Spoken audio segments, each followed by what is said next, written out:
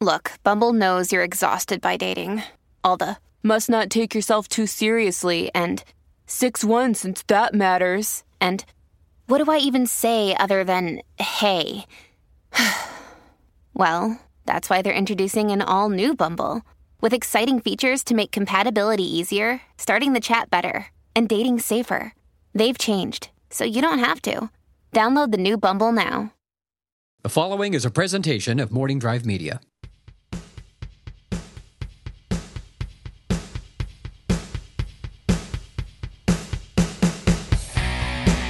Broadcasting once again from beautiful, sexy, steamy Studio City, California, this is the Knapsack Files. And I'm Ken Knapsack, the host of this show. And well, we're back for a little mini-sode. Sorry, we're still technically on a unexpected hiatus. The last full episode we had was Roger Craig Smith and Mark Riley, the editor-in-chief of schmoesknow.com. We were over at Roger Craig Smith's house, one of the best voiceover actors in the business right now. We had a great episode, and burgers were made, hot dogs were made, and we podcasted out on a enclosed patio that was a gorgeous setting for a great episode, one of my favorites I recorded. I had some other ones planned, but things have gotten a little busy. As most of you know, I am the producer of the Schmoes Know movie podcast, or as it's kind of called now, the Schmoes Know Movie Show. That's because we've begun phase 5 of the podcast and moved locations from Toad Hop, where we're grateful for the year plus we had there. It launched our show into what it is today. We're forever grateful for Toad Hop Studios and the Toad Hop Network. But we moved on to phase 5 of the podcast, and that is now at AfterBuzz TV Studios, which is Maria Menounos and Kevin Undergaro's studios over in Los Angeles. And well, if you're watching the show, it's hard to say it's a podcast anymore. Really, it's a live internet TV show every Thursday, 6 to 8 p.m. PST, with an audio iTunes podcast component, and we're trying to get that on other platforms too, so don't worry about that. So it's been real busy getting that off the ground, so I haven't had time to sit behind the microphone to talk. I won't talk about myself like some kind of jerk. I've been busy producing the podcast and, of course, doing the news since we've been back up and running. And there's a lot of great things to come from this arrangement. We hope to announce some of that soon. So if you're listening to me for the first time and you've come over from the Schmoes Know, Schmoville, as it were, thanks for joining. And please, there's a big backlog of episodes of the Knapsack Files, and we do things a little differently here. It's a conversation about life, the universe, and everything Douglas Adams would approve. This week on the show, I got time for a little mini-sode, and I wanted to share something with you guys that just turned 38 at the time of this recording. That was just this past weekend. And prior to that, I got the chance to perform in a storytelling show, one of the longest-running storytelling shows in Los Angeles. There's a lot now, and a lot claiming to have great influence, and they're great. Some of my friends run those shows too, but this one's been going for, nigh on 15 years. It is co-produced by Beverly Mickens, Dan Farron, Tony Figueroa, and some others that have a great hand in getting this going. It's currently every Wednesday at the Art Parlor, which is in North Hollywood. Beautiful little art studio there. So go on and check it out if you're local. But they just recently started up a series that Dan Farron had done years ago called Comedy Callback. And Dan produces that show. It was on a Friday night. And the show's going to be back monthly. And again, if you're local, check it out. Go to StorySalon.com to find out more information. And you can go catch Story Salon or Comedy Callback. Comedy Callback is stories about stand-up comedy by stand-up comics. A lot of people love comedy. A lot of people love comedians. A lot of people are fascinated with what goes into being a comedian and what you get to experience. Like a lot of things, people just like behind-the-scenes stories.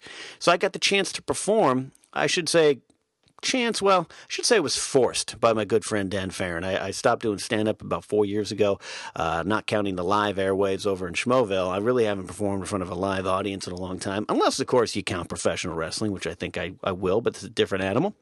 So Dan told me, hey, I got a show on April 11th. You're going to be in it. That's all I had. So I had to get a story together to talk about my time in stand-up comedy. And, well, I don't like to toot my own horn, and I definitely don't pat myself on the back. Probably enough, my therapist would tell you. So I wanted to share this with you. It was a great experience. My good friends came out to support me. It was a great crowd. I got to meet one of my all-time favorite stand-ups, Rich Scheidner, who was there, performed as well. You may recognize him or remember him from the opening scene in Roxanne, where he and Kevin Nealon are beat up by Steve Martin with a tennis racket. So it was a great night, and I figured, well, what the hey, I'm going to share it with you, and I'm going to be the type of person that says, what the hey, instead of what the hell. This is a little story I told. It's a little insight into what it was like being a stand-up comic for almost 10 years. So please enjoy it, and check out StorySalon.com for more, and also tweet Dan Farron at Real Dan Farron and tell him I sent you from this show. So here it is, a story I got to perform. Hope you enjoy it. Thank you, Dan. I'm definitely nervous about doing this kind of entertainment. I'm used to performing in front of drunk crowds everywhere. But Dan told me before the show, he said, just have fun, which is what you don't tell a comic, because if I wanted to have fun, I would have been a garbage man. So I'm Ken Napzok. I'm a recovering stand-up comic. I feel I should say that. Right? Stand-up comedy is my most favorite thing to hate. Which is to say, I love it with all my heart, and I hate myself for it. I started performing stand-up comedy on March 23rd, 2003, in the belly room of the world-famous Comedy Store. It was dark, it was dank, and it smelled like 1977 cocaine. It still does. You indeed. I started because I was told stand-up comedy, as opposed to its light, fun, more cheery counterpart, sketch comedy, would better lead me to fame, respect, and a career. My voice would be heard. I just didn't realize that there was a lot of other voices out there with me. But anyways, I jumped in, I prepared my jokes, or rather began to prepare my jokes, which is one of the hardest things to do in comedy, that first set of bits, that first joke, that first organized thought. Because you spent your whole life being one of the funniest people in the room. You talk, people laugh. That's one of the reasons it's always been, and that's one of the reasons you're going to get into stand-up comedy. The other reason is you're lonely. But here you are, you're trying to focus all your humor that's been swirling around your head, all those what's the deal beats that have kind of ruled your life and filled your life. They're just waiting to be poured out of your soul and get you a half-hour special. It's all there, right for the taking. But after 5 hours of staring at a blank page, the only thing you've come up with is, do we have any cat owners in the house? And it is then that moment that you realize that stand-up comedy is not just about being funny. It is an art, it is a job, it is a purpose, it is work, it is a science, and it is most definitely a burden. And one that never goes away. No matter how many times you drive it out into the wilderness and shoot it in its dumb head, it will always come limping back to you. After one of my, side note, after one of my numerous retirements from stand-up comedy, one of my comic pals said to me in all sincerity, what makes you think you're the one that's going to get away? But back in March of 2003, that was all far off, yet to sink in. I was naive and hopeful, ready to collect my writing deal in a sitcom. Oh, so naive, so pure of heart. Side note, also when I started stand-up comedy, I had not tasted alcohol. I was sober by choice. Long story, has to do with Jesus. But now, I can name you 15 different kinds of Irish whiskey. After I managed to slug out my first set of jokes and put them on paper, I rehearsed my bits to a blank wall in my small bedroom. And I even, in the audacity of youth, I even inserted pause points where I knew the audience would be laughing. Never been on a damn stage, but I was sure I knew where they were going to laugh. In fact, when I timed my first set alone at home in my room, I inserted a spot for an applause break. You can imagine, just to be clear, I was so sure that the audience was going to break into spontaneous clapping because of their appreciation of my jokes, that my set would have to be stopped. What kind of asshole is the mindset of youth? I had no idea at the time that disinterested and aloof silence of my bedroom wall was probably a more exact approximation of the audience's reaction. As it would be when I performed for a drunk, weary crowd of gamblers at a casino in the Inland Empire, so devoid of joy I feared I never would smile again. As it would be when I performed at a dive bar in Palmdale that was shut down a week after I performed there because of a double murder. And it wasn't so much the murder as it was that it had happened again. As it would be when I performed at a biker bar in Corona, California, in which the rough regulars treated me like I was Pee Wee Herman trying to ask the Hells Angels to be quiet because I was trying to use the phone. As it would be when I performed at an open mic in Westwood filled with the worst kind of audience members imaginable, stand-up comics. That silent blank wall in my bedroom gave me more love as a performer than the people of Hermosa Beach one night when they seemed really angry that they had to stop their game of billiards because 6 dudes from Hollywood were about to tell them jokes about their lack of sex. That bedroom wall gave me more love than an intoxicated audience member at a show in Santa Monica that charged the stage in the middle of my set and started to fight me for the microphone. I was in the middle of a bit, and I guess it wasn't going that good. The self-loathing wasn't hitting. I was making one too many references to men are like this and women are like this, and he got up and charged the stage, and this man felt the undeniable urge to charge the stage, grab the microphone, and fight me for control. And as we battled, and it was a battle, tugging and pulling back and forth, jockeying for control of the microphone like it was that horrible knife fight scene in Saving Private Ryan. Corporal Upham's waiting on the stairwell, and he's going, shh, shh, putting the microphone into my heart. We fought, we struggled, and as I felt myself losing my grip on the microphone, I thought to myself, why do I do this? Why did I punch my way through 2 hours of traffic to get to this show tonight? A show located in a dirty bar across the street from a shabby hotel that rented rooms by the hour. Why did I sit in my room working hard on my jokes? Why did I get on stage to perform in front of 10 uninterested people, 2 of which that had been there since 3 p.m. because they just started drinking and they didn't want to leave?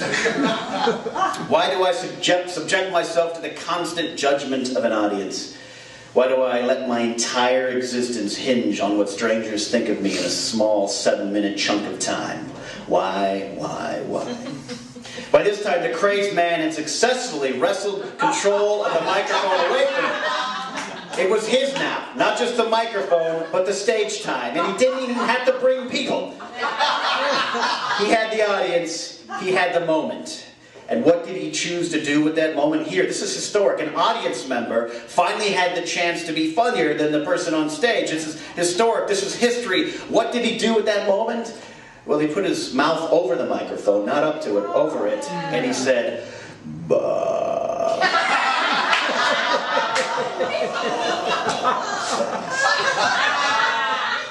And he got more laughs than me. But eventually I even laughed. He gave me back the microphone, satisfied and completely convinced that he had made the right life choice. I finished my set, and I actually at one point made them laugh. He had successfully loosened up the audience. He was my opener, as it turned out. And all was forgiven. And I realized right then that this is what it's all about. The laughter, not just getting laughs, not just making people laugh, not just the misplaced desire to glean some sort of personal validation from making others laugh. And to be clear, that is certainly part of it. Make no mistake, nobody in their right mind would ever subject themselves to this. If you pick up a microphone, you're already lost. But this is about creating a moment, sharing a thought, expressing a point of view, and taking something from your life and making it a shared experience.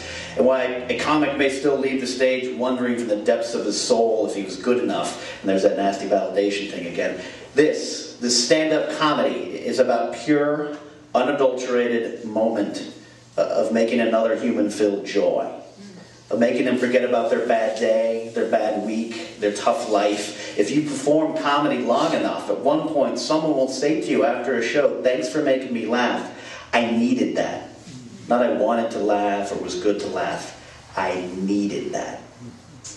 And it is no mistake that the first emotion people want to feel following a tragedy of any kind on any level seems to revolve around laughter.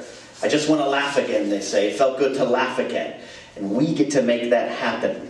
That's why we do it, and that's why I love it.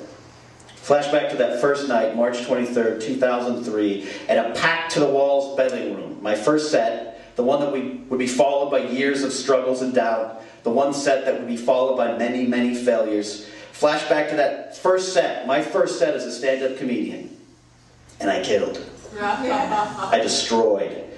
I even got an applause break. I got a laugh at my first punchline, the first one I ever wrote, and every other until the end of my set some 7 minutes later. Now in the years since, I've tried to kill myself twice. I've been in therapy for 5 years, going on more. I've gone to bed some nights so convinced of my failure as a human being that I've gone beyond tears to just resignation. But seriously, it's okay. It's fine. Because I know that I have made people laugh. Even if that's the only thing, I have made people laugh. I've given my point of view, I had my voice heard, and nothing can take that away. My stand-up comedy career ended in February 2010 in front of 6 people in a bar in Oxnard. I did not receive fame, I did not receive respect, and I most certainly did not receive a career. Instead, I got a lifetime of memories, a lifetime of fulfillment, and a lifetime's worth of connection, support, and friendship. What a ripoff.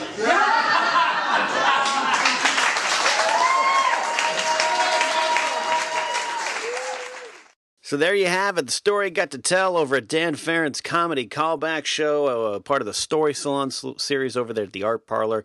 Dan Farron produces that show along with Beverly Mickens, Tony Figueroa, who provided me the video and audio. Thanks, Tony.